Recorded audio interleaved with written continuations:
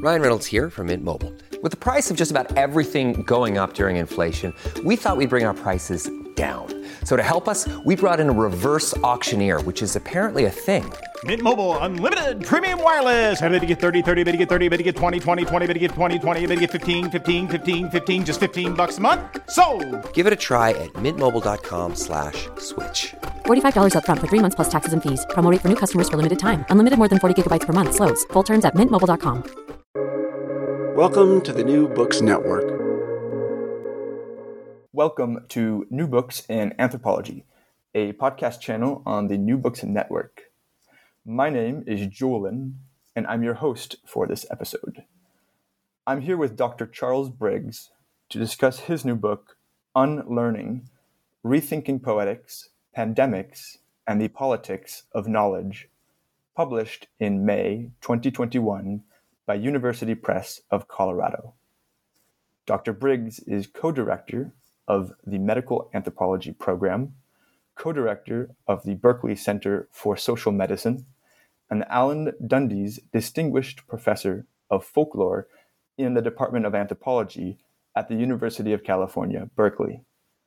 He was also recently the president for the Society of Medical Anthropology. As such, Dr. Briggs is at once a linguistic anthropologist and medical anthropologist, as well as a researcher in folkloristics, ethnic studies, Latin American studies, and performance studies. He is the author of numerous important books, including Learning How to Ask, Stories in the Time of Cholera, Making Health Public, and Tell Me Why My Children Died. Thank you so much, Charles, for joining me in conversation today. It's a great pleasure.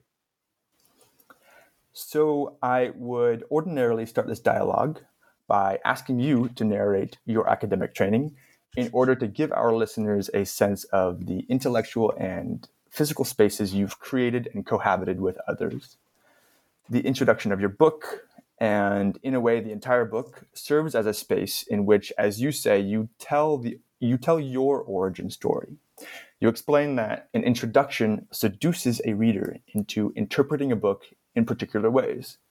You write, quote, telling an origin story whose characters are all prominent academics would imbue this book with a fatal contradiction from the start, unquote.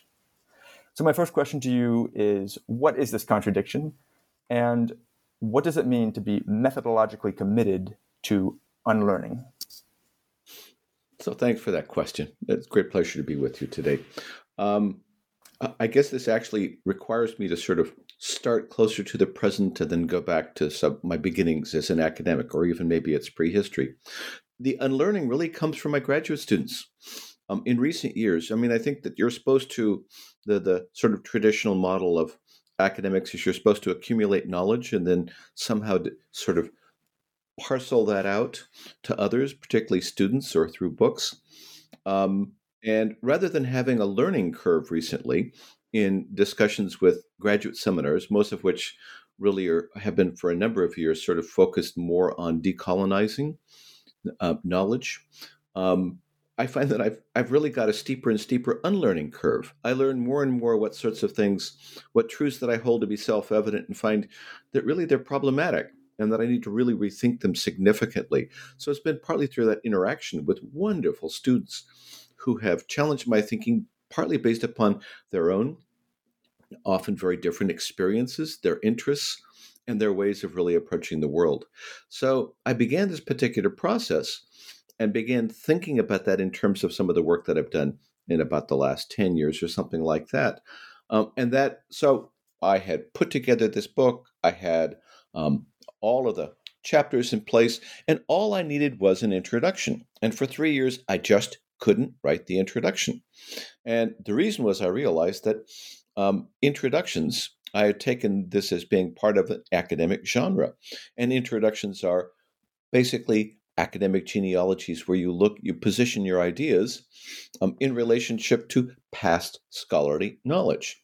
But the book really is interested in thinking about the way in which my mentors have often been from outside the academy. Not all, of course, but they've been folks who were farmers, they were wood carvers, they were ranchers, healers. And some of the most fundamental sort of philosophical challenges that I faced have been in sustained dialogues with them, some of them over decades.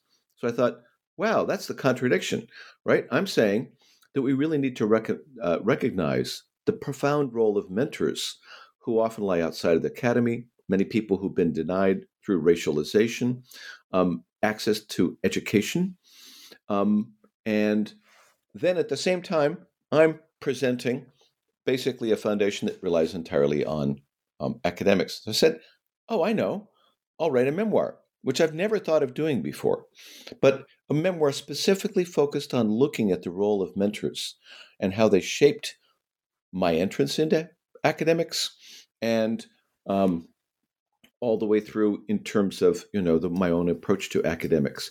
So this really started, I realized, kind of going back and reflecting on this, which was a wonderful process, when I was a kid. So, an agriculturalist who was working in my neighborhood with a horse and a plow, right? And, an old hay rake. And so I began to hang out with him and learn from him. So I talk about that conversation. I wandered over and encountered another person who was also in my neighborhood and in an area which is now just part of Albuquerque, New Mexico, but was largely agricultural when I lived there as a kid. And a beekeeper who, when I was sort of walked up to him and as he was doing his work, ran inside the house and came out with the full outfit for being able to interact with bees. So it's fascinating because through that moment there, I first of all I spent a lot of time with him, learned a lot from him and from his wife, and it was the beginning for me of what we would now call multi-species ethnography. The bees weren't simply, producing the honey that he used to be able to keep himself going in this neighborhood, but he actually had a deep sort of ongoing relationship with these bees, and he brought me into this conversation. Now, that's probably 40 years before the beginnings of multi-species or more than human ethnography within the field of anthropology and other areas. So I began thinking about how I got some of these theoretical challenges, right? So long before, and of course, it's not as if they had all the answers. There was a whole range of theoretical writings that came into dialogue with what these mentors were saying. And that helped me understand, shape how it was that I was beginning my work. Another part was when I from New Mexico, I went up to northern New Mexico where my family had known a group of people in the community of Córdoba, which is on a road between Santa Fe and Taos, and went back and just started hanging out with them. And they were fascinating because they sort of really taught me about materiality, right? I mean, what now the new materialisms theory about how really knowledge is not entirely simply something transmitted from one human to another, but involves knowledge that unfolds from material, the agency of materials, and learning how to interact with them. So the book really sort of started from this understanding. The introduction tries to overcome this contradiction by saying, fine, let me really tell you about my mentors. And I must say, it was a lot of fun to be able to write that. Well, and it's a lot of fun to read. It's also funny. And so I want to leave to our listeners the joy of reading your book's introduction, which you also characterize as a sort of idiosyncratic memoir. You said it's a memoir, but I like that particular description. But to illustrate the power of unlearning for you, I'd like for you to talk about the moment, if you would, as a college student, where as you say, your scholarly career had ended almost before it had begun.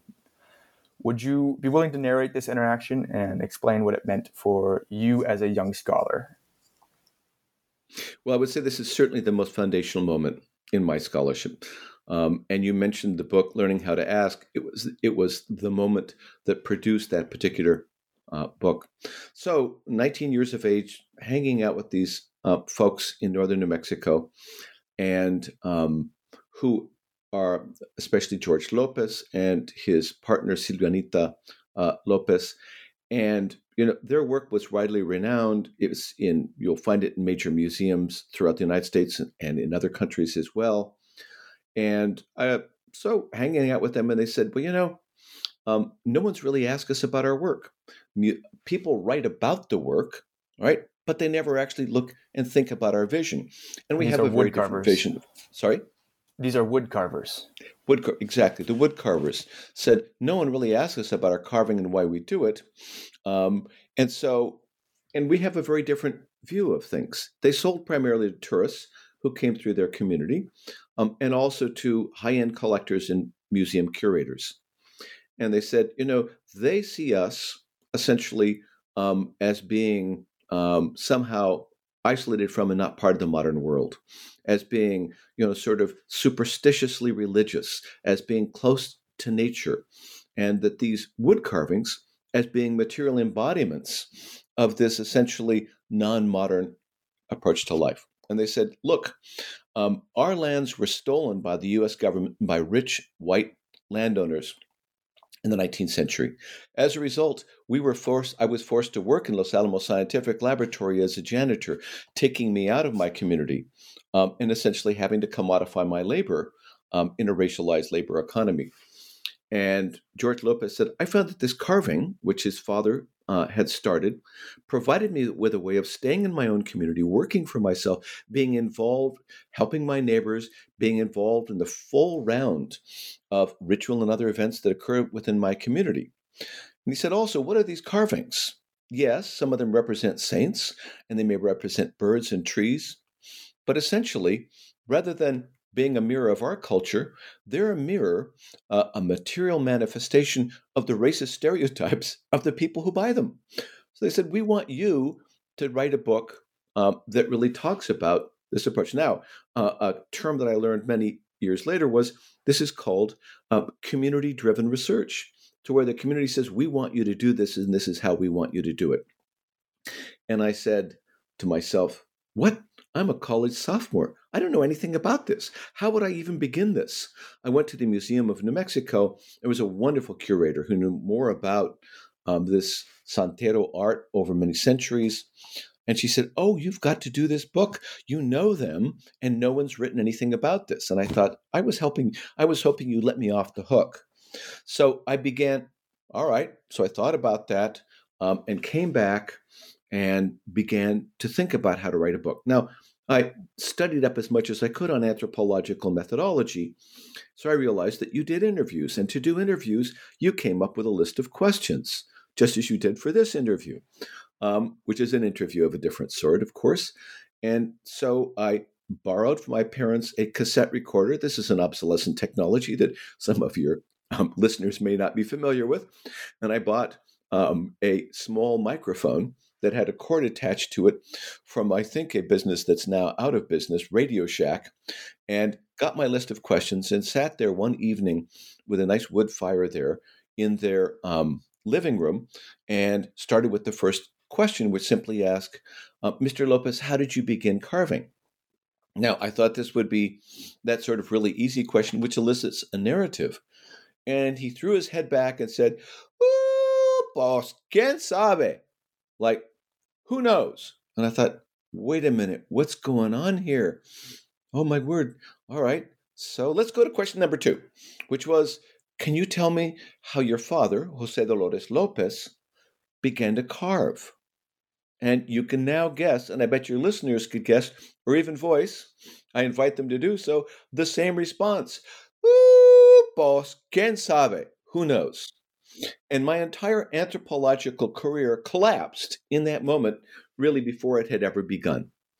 I threw away my questions, just kind of sat there in silence, took my leave, walked back through the countryside to this small trailer which I had rented so I could stay there for, I think, 4 months in the community. And I was really depressed. Let me tell you, I was bummed out. And I was just, my feet had been knocked from under me. So the next morning I went back and they were there in their kitchen as always, carving. And I just sat there. And I just sat there for a while because I had no idea how to begin again. Until finally, Mr. Lopez grabbed a block of this aspen wood, the dried aspen wood that they were carving, and a penknife, and put them in my hands. No words. But just thinking that maybe since they were sitting there with blocks of aspen and penknives and carving, that I might kind of get the idea as to what I was supposed to do. I was obviously not a dumb gringo, but maybe I might even potentially, be able to figure that out. So, I started carving. And then we primarily carved in silence, and they might talk about the weather or agriculture and different things.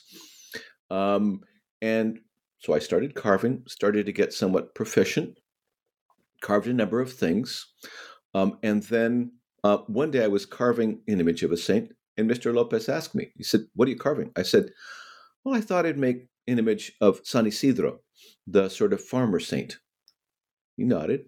And then about half an hour later, he sang the hymn for San Isidro Labrador, which was amazing. And then, all right, some more silence. And then he told the legend of San Isidro as to how he had become revered by farmers in the area. More silence. And then all of a sudden, spontaneously, he talked about the first image of San Isidro that he had begun to carve. So on the basis of this, actually, the study emerged, and it was a wonderful interaction with them and with many other carvers, including also some folks from, the city of Española who didn't come at it the same way. They went to school, they learned some art techniques, they were sent to the Vietnam War and had just come back and were using carving as a means of connecting with, as it was called then, their Chicano heritage, and really also dealing with PTSD, right? So a variety of different carvers. And here, as I noted, I basically had learned something both about new materialisms, about the way in which I had to explore until I learned how to carve. How would I be a suitable student to be able to interact with them about the carving art? But I also learned something about power imbalances in research. Here I was, 19 years old, didn't know anything. And essentially with the questions, I was telling them, I'm going to tell you how you're going to educate me about your work. I'm going to put a box in here, right? And I'm going to define the parameters of the box. And with my questions, I will invite you to put information in that box, which then I will have some control over. And that, boss, Ken Sabe was saying, no, I refuse that. We now actually call that ethnographic refusal. Again, another term that did not exist before, especially now Audra Simpson has elaborated that in others. Savannah Changer so well, right? Which really talks about the racialized politics of knowledge production in anthropology. And they gave me an amazing lesson about that and the way in which the idea that we think that an interview where people can come in and impose questions without really understanding how people learn and how they think about the politics of knowledge transmission was problematic. So for that, I think I've always had this interest. I've now been assigned in my department to teach a course to undergraduates on research methods. And we're having a wonderful conversation about the politics of anthropology and research methods. And I confess to the students, I'm really liking your critiques here because after all, I didn't choose to teach this class. I was assigned it, and I've always been the bad boy of anthropological methods. So I share many of your critiques at the same time that I've done now. Well, you know what?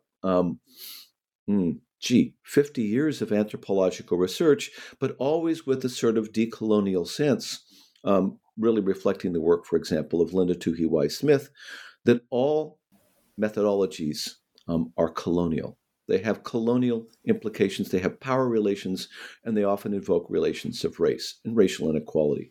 So I learned that from them in a very sort of powerful way.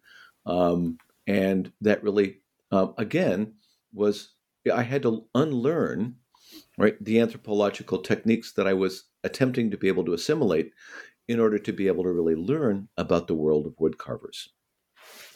Thank you for that. Yeah, and it strikes me that I think we think of community projects as starting from the idea that we should be interrogating exactly on whose terms are we producing knowledge. Of course, the we being very important here, but on whose terms is the researcher producing knowledge, et cetera. But the story shows that that doesn't just stop at the research proposal. It actually goes all the way throughout the research project, to the point where he was enacting what we would call today enacting politics of refusal, kind of like you said, ethnographic refusal, and yet that was 40 plus years ago. Okay, so thank you for that. Moving on, your book, it's divided into 3 parts. And for this conversation, I would like to give our listeners a taste of your reflections that emerge from each section. Part 1 of the book, which you call Unlearning Racialized Disciplinary Genealogies, reevaluates and challenges what you call the foundational Eurocentrism of folkloristics, anthropology, and other related fields. You say in this part of the book that forging more prominent space for theoretical work in folkloristics has been one of your central goals for several decades. Creating this space, you explain, involves revisiting the supposed object of the discipline, folklore, and how practitioners narrate their relationship to it. And so the question I'm about to ask you may be a bit big, but let's see how it goes. I'd like to know, can you talk about folkloristics' relationship or relationships to theory and its supposed object? If you could, particularly by telling us who Américo Paredes is. So, as you say, I feel like a little bit like a PhD student in an oral examination. I mean, that's a challenging question. Thanks for that. So in part 1, I was sort of thinking about the process of disciplining anthropology and folklore. And disciplining, first of all, involves creating boundaries. So anthropology ends here, folkloristics begins there, and where folkloristics is a fancy term for the study of folklore. Sociology begins there. And, as Wittgenstein told us in Philosophical Investigations, this is like erecting fences. Disciplines have their own fences. And he says, but, so you can use fences to keep people in. So, you're becoming an anthropologist, you've got to stop there because otherwise you're leaving the boundaries of anthropology or keeping other people out, right? So, sociologists, you can't poach on anthropological knowledge because really somehow we will erect these boundaries. But Wittgenstein, that would be your first love in college, as you say. Exactly, Wittgenstein and Freud, I would say as well. Okay. But Wittgenstein said, or we can also erect fences to jump over them, right? And I've always been a kind of undisciplined person because I really like being engaged with academic knowledge. I love theory. It gives me a great deal of pleasure to sort of read and engage with work theoretically. But of course, I've also been working with mentors who placed theory outside of the academy and asked different sorts of questions that challenged the authority of academic experts. So I was really interested in sort of thinking about, on the other hand, genealogies. Genealogies are ways that we often build disciplines. So who are the foundational figures? And of course, we've wrestled a lot recently with the fact that in many disciplines, including anthropology, they tend to be white males. Right? So how is it that one thinks about what gets reproduced in terms of race and gender and sexuality through these sorts of genealogies, and how it is that often powerful work that is not part of standardized genealogies gets itself dismissed. Now, you could go with Deleuze and Guattari, who say, we're in a post-genealogical era. We shouldn't do genealogies. But I think about the work of Américo Paredes. Américo Paredes, who was an amazing figure, taught for many years at the University of Texas, Austin. He was a performer from South Texas, a performer, and also a poet, a novelist, and an exquisite scholar who in 1958 published a book called With His Pistol in His Hand, that looked at a particular corrido, a ballad, right, from the border region. And it was a ballad of the resistance of Mexican Americans, as he called them, against the Anglo elite and specifically the Texas Rangers, who were charged with maintaining the racial order which subordinated Mexican Americans, indigenous peoples, and blacks in Texas. And so, but also in this book, he had a profound theoretical challenge for folkloristics. So his challenge said the standard understanding of folkloristics really came from nationalism. The idea of the people in a particular village, region, nation have a common culture. It's what they share in common. And a major part of that, this is the Herderian package of nationalism, a major part of that is folklore. So these folk ideas give them a shared worldview. So the folklorists would find those shared ideas and be able to somehow unearth, do an archaeology of their basis within particular forms of performed culture. And Paredes said, that's not what folklore is about. Folklore is about difference and defining difference. He was interested in the legends that Anglo-Americans told about Gregorio Cortés and how that for them constructed the figure of the Mexican American at the same time of how the ballad was sung and the stories were told, the legends were told within Mexican American communities that defined oppositionally the figure of the Anglo-American. So he said, what is folklore about? Difference. It's about conflict, right? Not about sitting happily by the fire, right? But about conflict and about borders of course, U.S. and Mexico, but of race. And he suggested that it's also about crossing those borders, because here you have this figure that really goes across this border between whites and Mexican Americans. So genealogies. All right.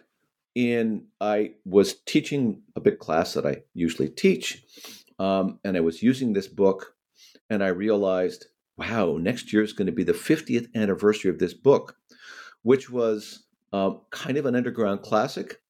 When he was publishing it, he sent the manuscript off to the University of Texas Press, and they said, well, we want to publish it, but you have to get rid of all that stuff about the Texas Rangers. So he said, all right, fine, just send me back my manuscript. Remember, there was no digital transmission of manuscripts then. And they said, all right, we'll publish it, but they didn't advertise it. They didn't have a book launch. They essentially disappeared this. And remember, this is the middle of the Cold War, and the theoretical implications of his work for folkloristics were disappeared. So for a very long period of time, partly when his colleague Richard Bauman at the University of Texas really worked with this idea of folklore as difference, right? So for decades, this vision was virtually disappeared, and now I think this book is tremendously a classic. So, all right, does this mean we're now in a post-genealogical era?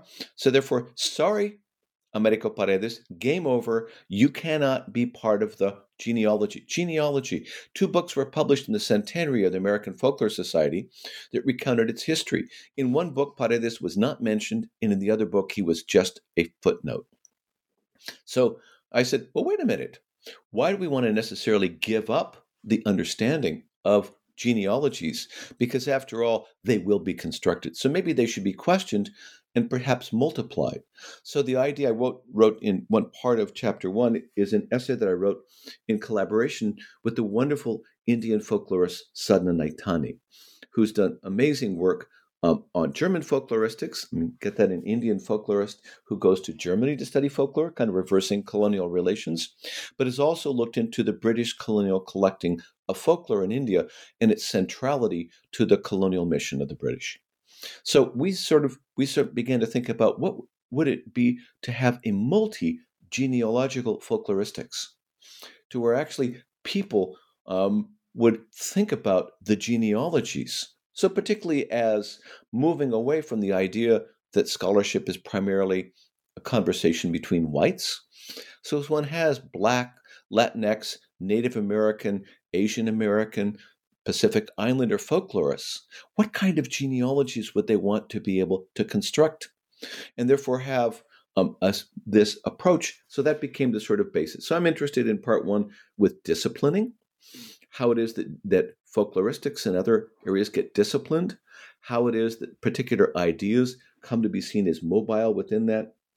field so that, folklore is seen as being imbued with mobility. It, one hand, sits in place, but then folklorists, as soon as they extract a text, it should be able to travel the world in as a decontextualized sort of artifact of knowledge. But I was really rethinking how it is that Americo Paredes can be central to the field of folkloristics. So multi-genealogical practice of folkloristics is really a challenge that Sadhna and I sort of wanted to offer to the field, and particularly to students, to say, construct your own genealogies. Absolutely. And this is something you have been interested in for decades. I'm thinking back to Voices of Modernity, which complements well your co-author's work in sort of unearthing or really looking deep into how certain categories or ideas, such as folklore or language, were rendered or constructed as separate from the everyday reality of interaction and language use and all of that. Thanks for that. That's, of course, in collaboration with Richard Bauman, who, when I was a young scholar and he was, an exceedingly important figure in anthropology and folkloristics, we began a conversation and really sort of thought about how did we get into this mix of basically where whiteness and white supremacy were really written into some of the foundational ideas of both disciplines. So, we were in conversation for 13 years, and then finally that book emerged. Yeah, and I have to say to our listeners, anyone who is interested in language, anyone who is interested in the creation of modern subjects, it's a really important read. Absolutely. Okay, so getting back to unlearning, as much as I'd love to talk about Voices in Modernity all day, getting back to unlearning, the part 2 of the book is entitled Rethinking Psychoanalysis, Poetics, and Performance. In describing an essay in this part of the book called Dear Dr. Freud, you explain that a failed attempt to place Sigmund Freud's classic essay, Mourning and Melancholia, in dialogue with the laments and narrative of Delta Amakuro women who lost children in a rabies epidemic prompted you to experiment, and that you developed what you call a new rule of thumb as a result. Can you elaborate on what it is you mean by this new rule of thumb and what possibilities it has opened up for you in your writing? Thanks for that question. So I have to bridge the story here. Worked in New Mexico for 14 years. At that point, I thought, I had engaged in a number of community-based projects, and I thought that really what I had to contribute, I perhaps had done so. And I was really interested in working in Latin America, having always been tremendously interested in Latin America, the literature in Latin America, and Latin American writers of many sorts, and also in indigenous communities. And being from New Mexico, I was part of, went to a high school in a relatively poor neighborhood. I think it was something like, this is my own recollection as a student, and maybe about 60% Latinx and maybe almost 30% Native American. They had closed down in a boarding school, one of these things that they call boarding schools that other people might refer to as concentration camps, because they were delivering substandard education. So a lot of the students went to my high school. So a bunch of my friends were Native American, and I knew that the last thing in the world they wanted was a white anthropologist to come and study their language. So began traveling around Latin America with a simple question. I know something about language, and could I be useful? Do you think that it might be of value to have someone like me here to work with you? And ended up partly coming from New Mexico as a place where there's almost no water.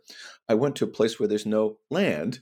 It's the mouth of the third largest river in South America, the Orinoco, where basically it's rivers, swamps, and people get around by boats.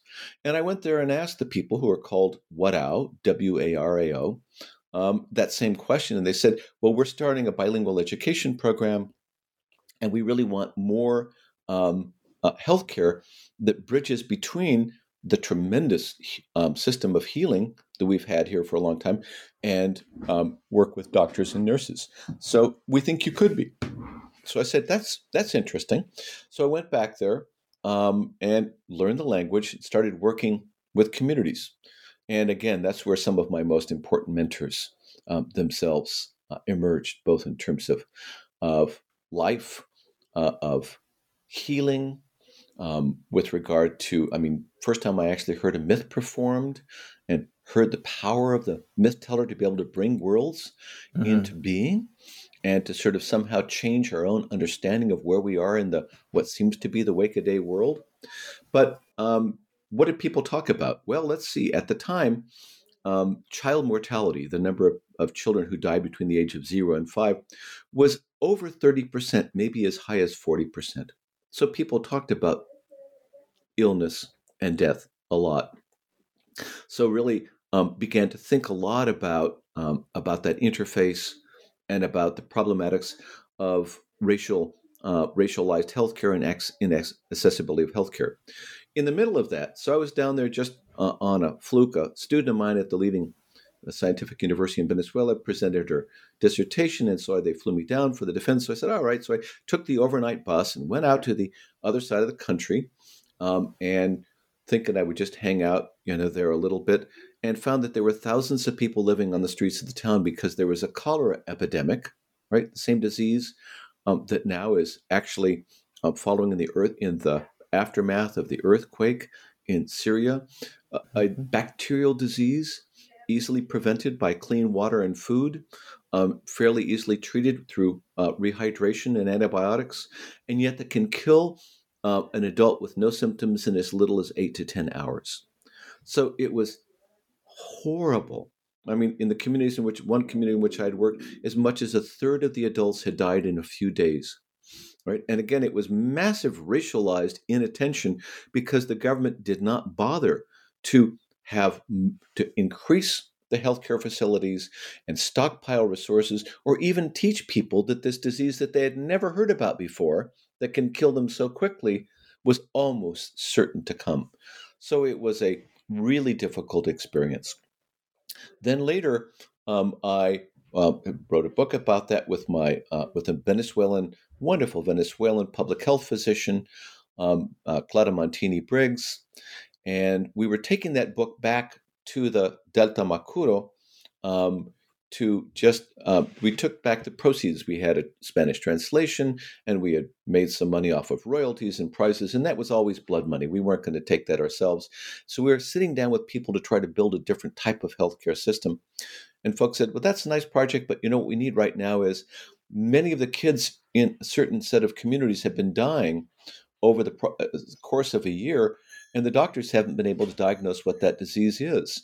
And so we've now created, that is indigenous people, we've created our own team, and we're going to go community to community and figure out what's going on here. And we want you, Clara Montini Briggs, to work as a doctor, and you, Carlos, to work as, or Dokomuro as they call me there, to work as an anthropologist. So we had this experience of going and listening to all of these parents talk about the death of the 1, 2, or sometimes 3 children from this strange disease, until Clara was able to figure out, by listening carefully to their accounts in these community meetings, again, community-driven research, that it was clinically, it was rabies, right?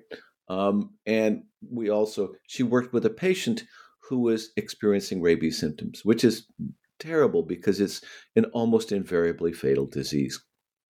We also then, her family said, we want you to stay for the wake and also for the funeral. And in the wake, people perform laments. These are amazing forms found in many places around the world where women collectively sing, basically create a eulogy, talk about the life of the person who died, how much that person meant to them, talk about the circumstances of the death, and then project how difficult it is to have to live in a world without that person. So these are powerful sorts of experiences. And that was another, just like the cholera epidemic, having people die around you is traumatic. So coming back, began to think about, I really want to talk about, what was going on, what these women were doing in these laments, and what I had learned from them, and also following through on their challenge, which is we want people to know about what happened.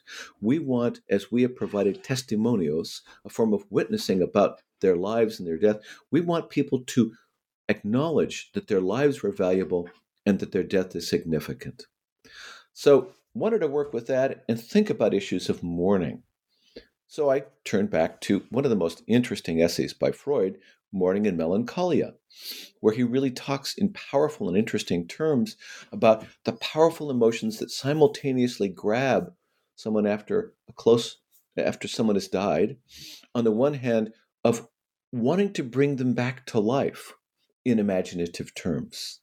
Hypercathexis, he called it. So the sense of like, oh, I'm going to hear a knock on the door. That will be the person, right, who just died, right? And which is, of course, partly trying to be able to deal with the powerful effects of mourning. And then that other voice which comes and says, which he called reality testing, that that's not going to happen. That person is gone. You need to learn how to live, right, without that person. Certainly a process which so many people experienced during the COVID-19 pandemic, surrounded by death and often losing loved ones. So I wanted to bring these two things together. And it was just like writing the introduction to this book. It was an utter failure. I mean, it was accepted at Cultural Anthropology. They seemed to be ready to go with it, but I wasn't, because somehow I had these deeply personal relationships with these women. And then there was this sort of, dead theoretician. And for years, I had this block, right, where I said, this just isn't working. So the rule of thumb that I developed was saying, all right, well, maybe what's not working here is that you're trying to write in the same sort of way. You're using standard academic genres. So is there a way in which I could write that might actually bring, right, these two bodies of work into dialogue? And I said, all of a sudden, wow, I get it. I'll write the dude a letter. So this article was constructed as a letter to Dr. Freud. It has no footnotes. There were ways in which I was able to sort of suggest later on some of the theoretical and other connections that I had, but it developed a sort of personal relationship to him and introducing him to these women in the Delta. And all of a sudden, when I started writing the article from that point of view, just like the introduction to the book, it was so pleasurable, right? It really felt so good. So the rule of thumb is, and often people come up with what are called writer's blocks, right? Where somehow it just doesn't come to say, well, maybe if you're up against a major obstacle like this, maybe it has to do with the tools, maybe it has to do with the genres that you think you need to use to be able to make the project work. So give yourself the liberty of being able to rethink that and say, how else could I write? And we call this often experimental ethnographic writing. How else could I write that might enable this project to really work? Well, and it certainly comes across that you had fun writing it. And I can imagine having written the first version, and this is what you say in the book. You say that it was just, you didn't feel right. It wasn't fun. It wasn't enjoyable. And then you talk about, as you say, that transformation of the feeling aspect of the process. Thank you for that. If we could dip our toes into the third part of your book, just to get a sense of what is there.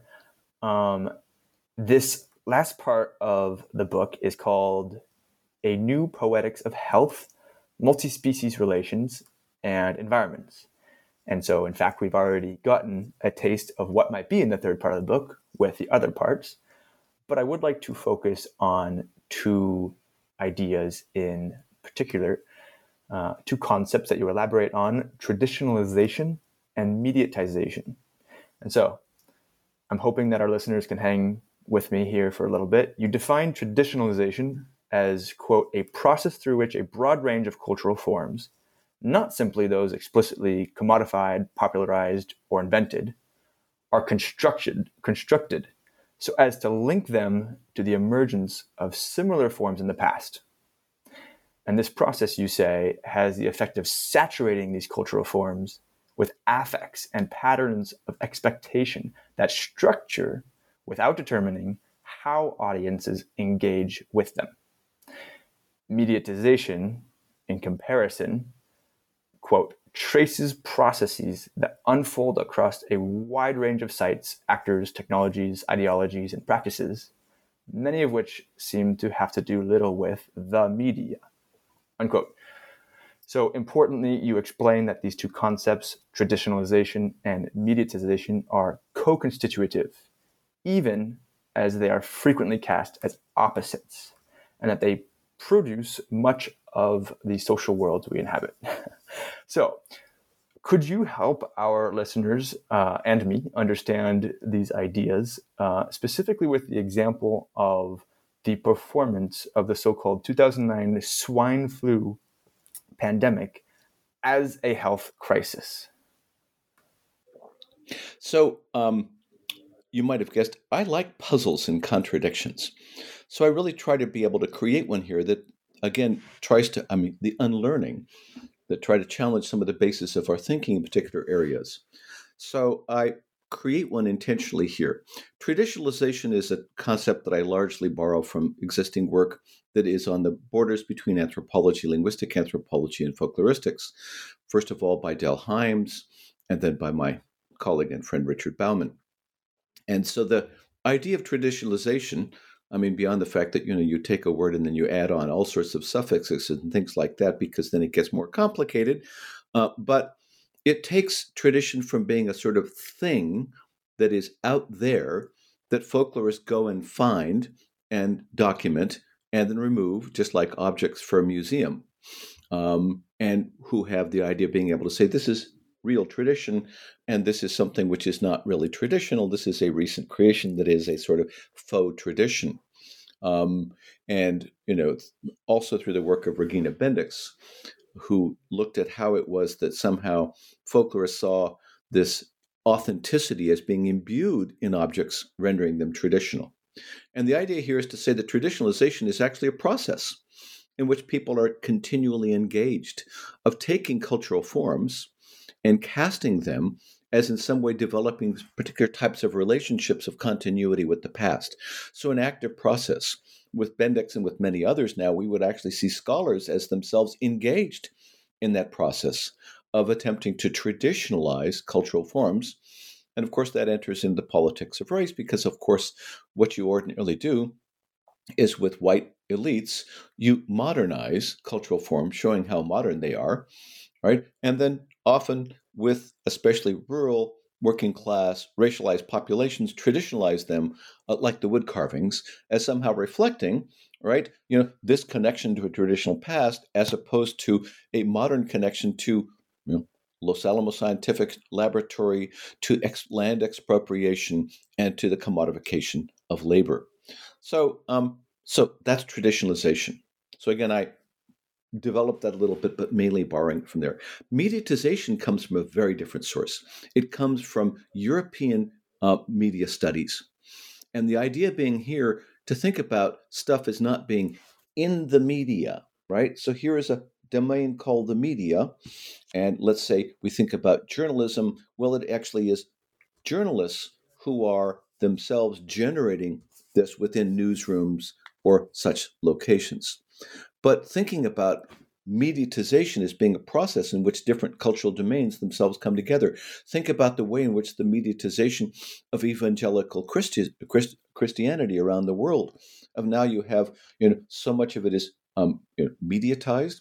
I made my living when I was in high school and college as a radio disc jockey. So, in the early morning, Sunday show of playing many of these pre-recorded broadcasts, but now this is a tremendous dimension. So religion, right, and media come together in a very dynamic sort of way. And of course, my interest was in health. So the idea being that, health is the number 3 market in U.S. media after politics and economics. Huge proliferation across platforms of interest in health. So, but really, this isn't just journalists, because now you actually have, you have in public health offices, you have media officers. In large health organizations, you have media officers, right? And at the same time, think about the way in which you have in national network news television, you have physicians who become the medical correspondents for those. So here you have the logics and professional capacities of medicine, public health, and of journalism coming together in a dynamic sort of way. Now, of course, think about marketing within the field of pharmaceuticals. The marketers are involved in the research from the beginning to the end, right? In the selection in the research, in the clinical trials, etc. So how do these things come together through these different sites and different logics? So that's the notion of mediatization. So what I did in the book was basically, in that section of the book, was to play a trick. So I said, let's take one example, right, of mediatization. And you would think that I would take something that was modern and that was sort of part of the contemporary unfolding world. And since the book is a lot about pandemics, that I would take pandemics. And I didn't. I said, let's talk about the Brothers Grimm. And what the Brothers Grimm did was they created a mediatization industry of being able to find particular artifacts, right, and to render these things mobile so that they could be inserted into the pages of what became one of the most popular books in the world. And therefore, it was fascinating to think about how, and of course that involved horses to get them off in the countryside, editors, typesetters, as well as narrators, right, and marketers for their book. So thinking about, although marketing was of course a different thing in the early 19th century. So I was really interested to use that as an example of mediatization and how that actually created the idea that these folkloristic texts themselves were commodities that could be bought and sold as modern objects. So, and within media markets. And then, go ahead. Oh, it just makes me think that the Brothers Grimm's project was very much the project of the art purveyors who were creating the wood carvings in New Mexico as traditional objects, or as you might say, modern objects, in fact.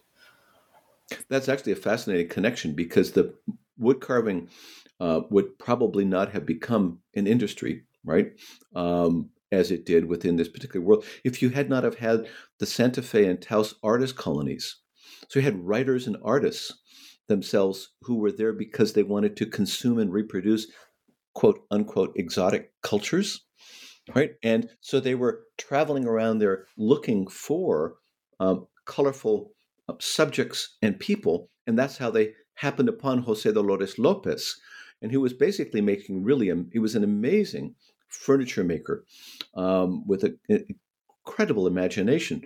So they encouraged him. They said, oh, well, people really like these saints, because actually some of them were buying up those saints from chapels and selling them as antiques.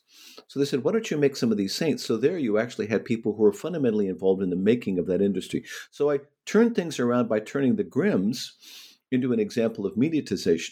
So then I took what would be seeming to be a quintessential modern object.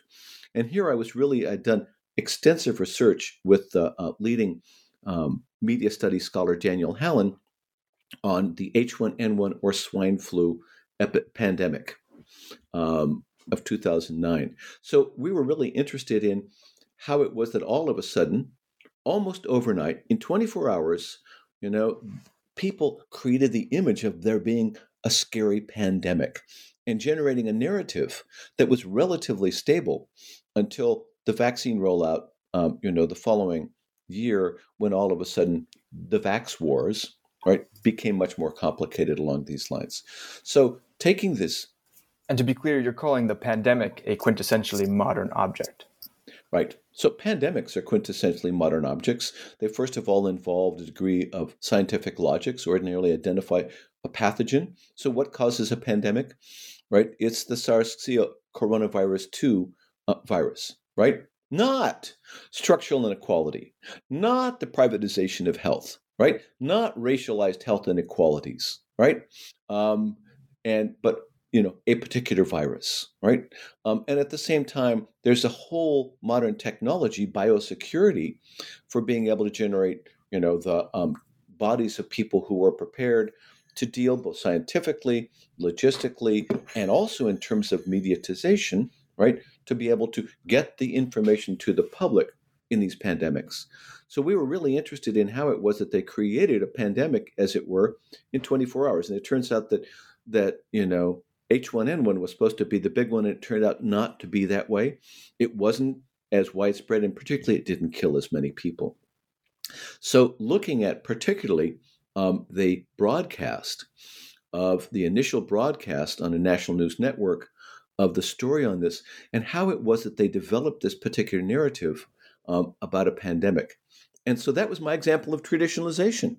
So looking at the narrative forms, that there was essentially a very well-ingrained pandemic story, which partly had been created by germ thrillers, right? Outbreak, popular movies, popular novels, The Hot Zone by Preston, right? With all of the sound effects and images of people in lab coats, and even from Outbreak, of where you see epidemiologists, the microscopic image of a virus, and then people doing routes of transmission became part of a narrative technique, and bing, they plugged that in, and that both was not only for journalists something that had become a traditionalized narrative technique, but for audiences who were able to immediately see this as being the narrative of the big one that's emerging, and were tremendously taken by that story.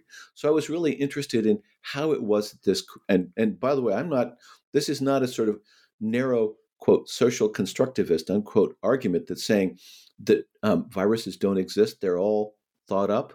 I mean, you can't be in the middle of a rabies epidemic, another virus, right, and see people die and sort of deny the biological dimensions of disease.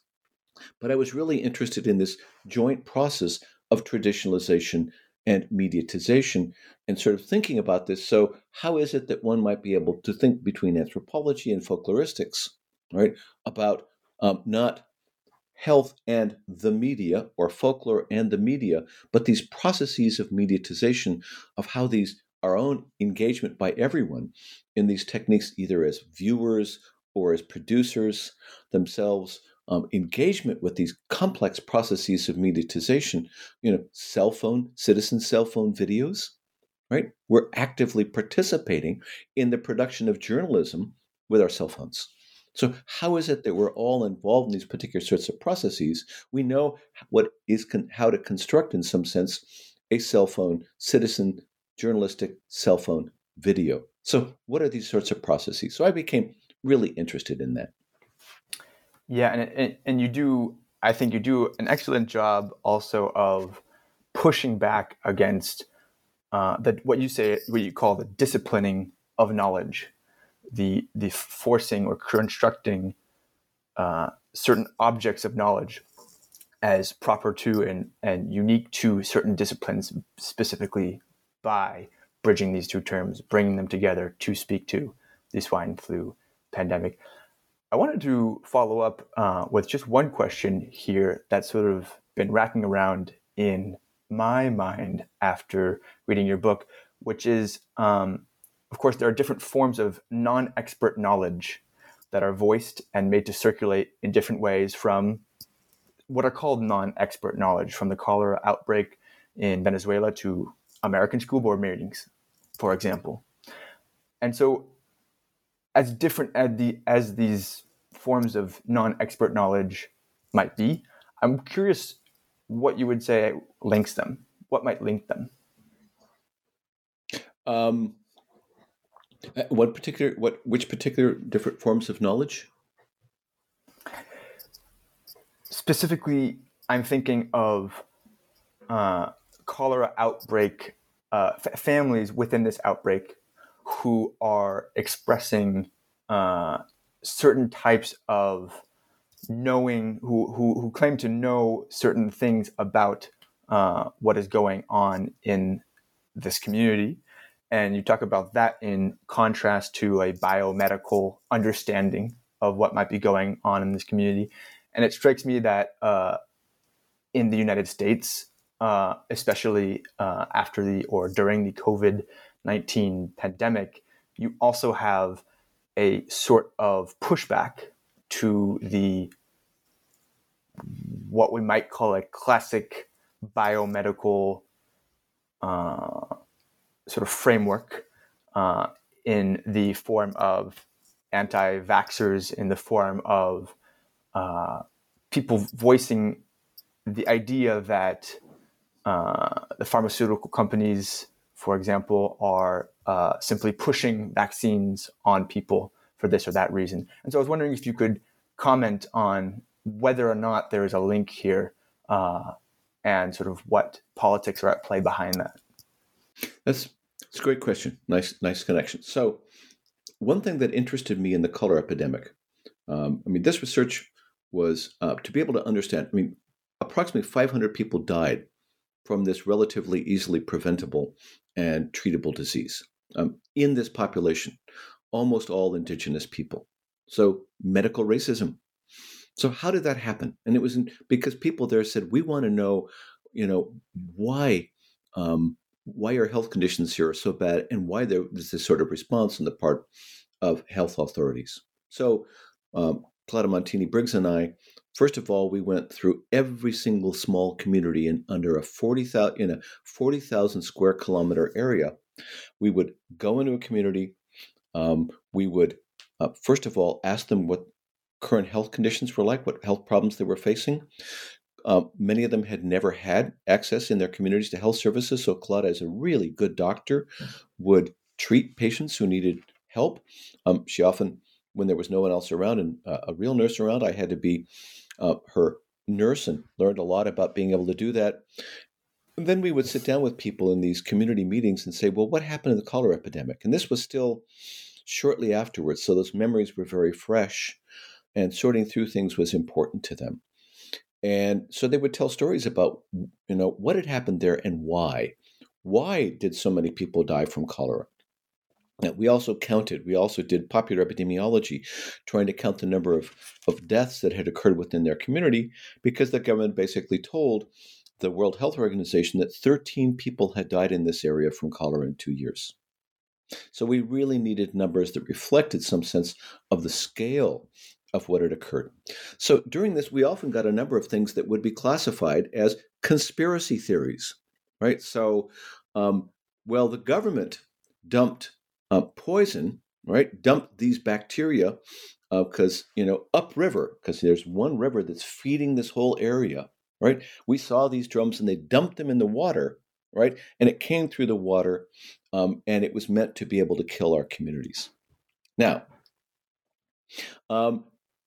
the idea that one would take the content literally was not the point, but to think about how it was that essentially, rather than thinking about Vibrio cholerae, a bacteria, as the cause of the epidemic, people were saying, we need to think about race and racism. So there were a whole range of different sorts of narratives that were saying, we want to take a global perspective. Right? The Persian Gulf War was beginning at the time. Was this related in some way? Right? What was going on? And where is racism that fits into this broader perspective? So that actually gave us, through these ways in which people were trying to produce knowledge about this epidemic, to be able to think about challenging the connections, again, the boundaries, right? The fences with Wittgenstein that had constrained ways of thinking about this epidemic, and that would therefore be repeated with any future epidemic. So we're really interested in this dimension. So now, to jump ahead a little bit, was, as I noted, involved in a cholera epidemic and a rabies epidemic, and these events were tremendously traumatic. I made one promise to myself, which was I would never do research on another epidemic or pandemic, and that worked pretty well. From March 2020 for about a year and a half, because I was teaching a full load and doing a lot of administrative work and also helping students whose entire research programs had collapsed when all of a sudden they couldn't travel and it was not safe to work in person with their interlocutors. But then all of a sudden I had a sabbatical and began to really think about and having conversations with people about COVID-19 and thinking about how the pandemic, and especially its mitigation measures, had transformed their lives, their work, and also their fundamental understandings. I mean, I was sitting out with a friend of mine with whom I often go off in the fall, and we pick berries and we make marmalade and we hike. And we were there. And while I was doing this, I said, well, he's also a leading judge in California. So I said, I want to do an interview with you.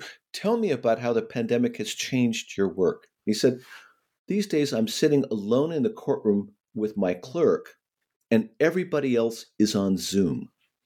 And he said, I had all of these ideas, legal principles and legal rituals, right, which I thought were absolutely crucial to establishing access to justice.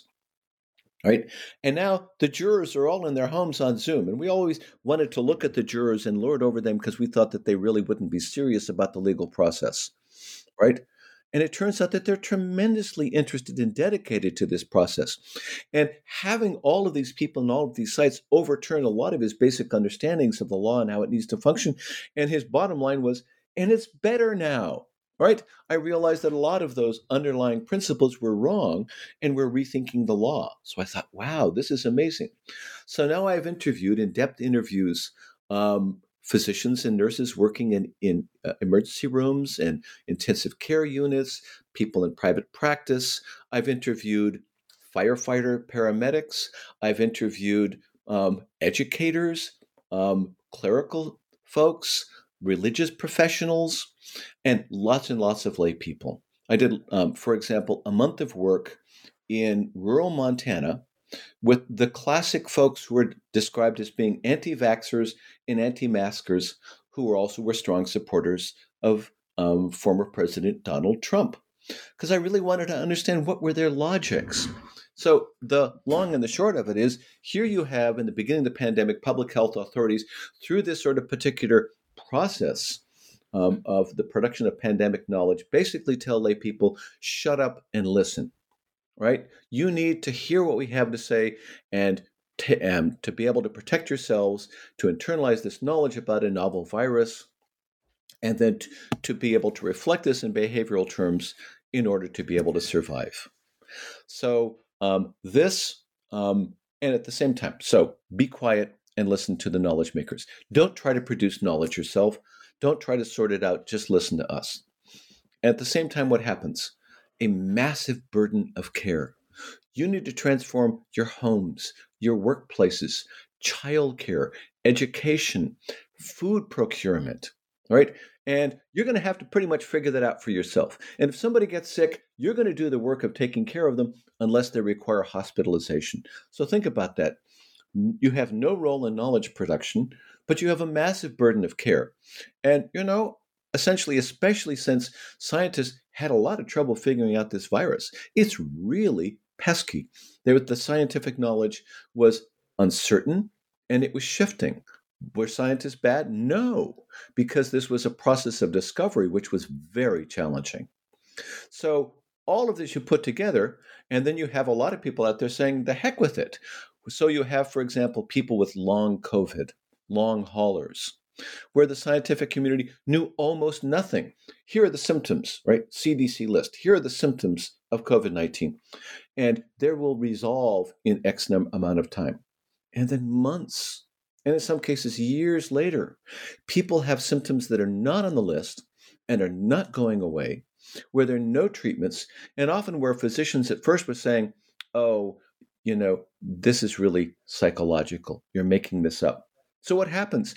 People begin to try to make knowledge about their own condition and get involved in social media where they're sharing this information with one another.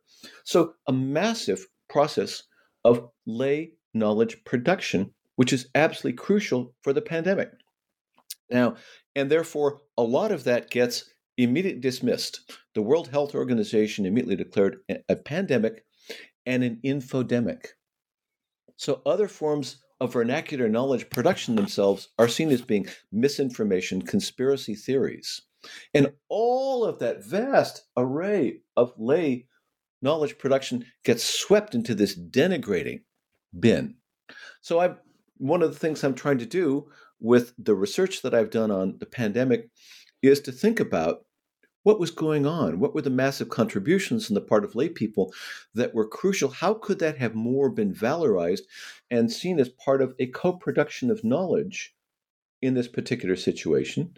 Not actually asking lay people to come up with, trace the genetics of COVID-19, but to think about partners in knowledge production as well, rather than as threats to public health through attempting to be able to produce and circulate knowledge. So that's been the major focus of my research recently. And that is an interesting connection. I think it's something I learned from the cholera epidemic of saying, I guess you could say it's sort of in defense of conspiracy theories, sort of. Right. And something you said no role in knowledge production and a massive burden of care, which is what, for example, Americans might have or anyone might have in this pandemic that has been with us. And it makes me think that is perhaps a good definition of the classically imagined role of the anthropologist in the field with his or her interlocutors.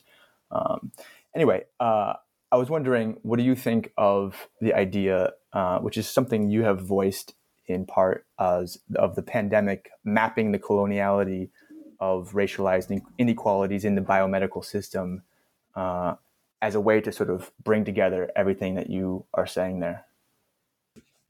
So that's a wonderful question. Thank you for that. First of all, I wouldn't give any sort of simple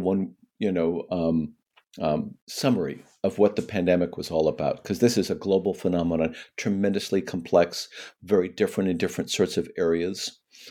But certainly it revealed the deeply racialized and unequal healthcare system in the United States, and healthcare, but the inequalities of labor, of food, of housing. Now, why were Latinx, Native American, and Black populations having higher rates of hospitalization and death from COVID-19? Where were people having to work? What were their living conditions? I did a week of work in the San Joaquin or Central Valley of California, in communities of farm workers, people who worked in packing plants, where they were often, when they called in sick with COVID symptoms, were told they had to come to work. Today, it's actually a shooting in Half Moon Bay in California has now produced a whole bunch of popular press reports on the deplorable conditions, including housing conditions, of farm workers. So it's in calling attention to the racial differentials in COVID-19, there has been at least some small attention to the structural issues that racialize healthcare and burdens of disease in the United States. So that's one tremendous part of this story. Unfortunately, often the reporting has been more of talking about them, right, rather than not always sort of thinking about what was being done in these communities to be able to tremendous work by activists and by others to be able to somehow procure food, to provide access to vaccines, access to knowledge. I worked with a wonderful group called Líderes Campesinas, who brought doctors out to the fields in the beginning of the pandemic to talk to people about health conditions, about the disease in their own sites, right? So fascinating to think about. On the one hand, I interviewed an NPR reporter and who had an amazing range of things to say about the pandemic. And one thing she said now is, you can't do a health story without talking about health inequities. This has become awareness of what every member of a racialized community knew before. We're talking about white people understanding the depth and the impact of racialized health inequities. So I do hope that this really will push both the healthcare system, policymakers, and people in general to understand that this is a real problem. This is getting worse. This is injustice in a particularly raw sort of form. And I'm hoping that the pandemic will also produce positive effects of people being able to understand that we need systematic changes to be able to increase equity and justice in healthcare and so many other areas in the United States. Thank you for that response. Yeah, absolutely. Last question for you. Don't want to take up any more of your time, but I am very curious. I'm wondering how you might characterize now your relationship to the discipline of folkloristics, getting back to, by that is, thinking about everything we've talked about. I'm curious, for example, do you identify professionally as a folklorist still? And if so, what might that mean for you to identify as such or not? It's a very good question. I should say that I'm a foe of nationalisms, right? And I think that disciplinary nationalisms are about the same, right? So, rah, rah, I am a, has never been sort of at the top of my lips. I would say I'm a transdisciplinary scholar. Now, interdisciplinary work is, I think there are three ways you can go at that. One is you can try to fly over the boundaries of the different disciplines without paying attention to them. And basically what happens is that it doesn't work very well because people within those disciplines say, oh, but, they don't, this person doesn't understand the fundamental presuppositions or the methodologies that make this discipline work. So often it becomes work that is not necessarily doesn't register and have much impact in those individual disciplines. The other one is the sort of bits and pieces. So take a little bit of folkloristics, take a little bit of anthropology, a little bit of cultural studies, and put them together. And what you ordinarily get are really bad bedfellows because they come from very different sorts of processes of knowledge production.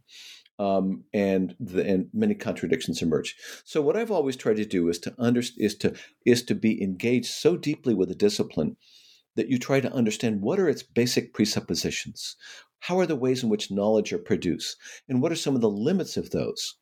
And then if you do that with another discipline, so it's the bar is high because you've really got to dig in and understand each of these disciplines. But if you do that, what happens is that I think you can do more creative and critical scholarship because then those presuppositions and those methodologies, I guess, in the words of the Russian formalists, are made strange. You can see them more clearly, and therefore you can critically engage them. And at that point, you can move between them and think about different sorts of modes of synthetic work. So I deeply engage with and got a PhD in anthropology. I work very much within linguistic and medical anthropology. I have a book coming out which really tries to sort of decolonize understandings about language and communication in medicine and health along those lines. And also have worked in dialogue with folklorists for a long period of time. But I'm actually trying to really not combine them, but to critically transform the ways in which work in those different disciplines is done by placing them in dialogue. And often by getting folks in different disciplines to see beyond those sorts of boundaries, oh, I don't do that, right? To be able to think about what those other disciplines can offer them. So I guess I don't really identify, rah-rah with any of the disciplines, as I'd also try to continue to deeply engage with them, both in terms of work with students, in writing, especially through mentorship, and then as well in professional organizations. Very interesting. Thank you for that response. And I have to say, I am definitely looking forward to that next book. I think that we will finish it up here. I'd like to highly encourage our listeners to get themselves a copy of Unlearning wherever they might be able to. It is a very captivating read, and I think that there's really so much to chew on in this book, something for everyone. And to you, Charles, it has been a true pleasure and an honor to speak with you today, so I thank you again for joining me. Thanks so much to you. Wonderful questions. Really enjoyed the conversation.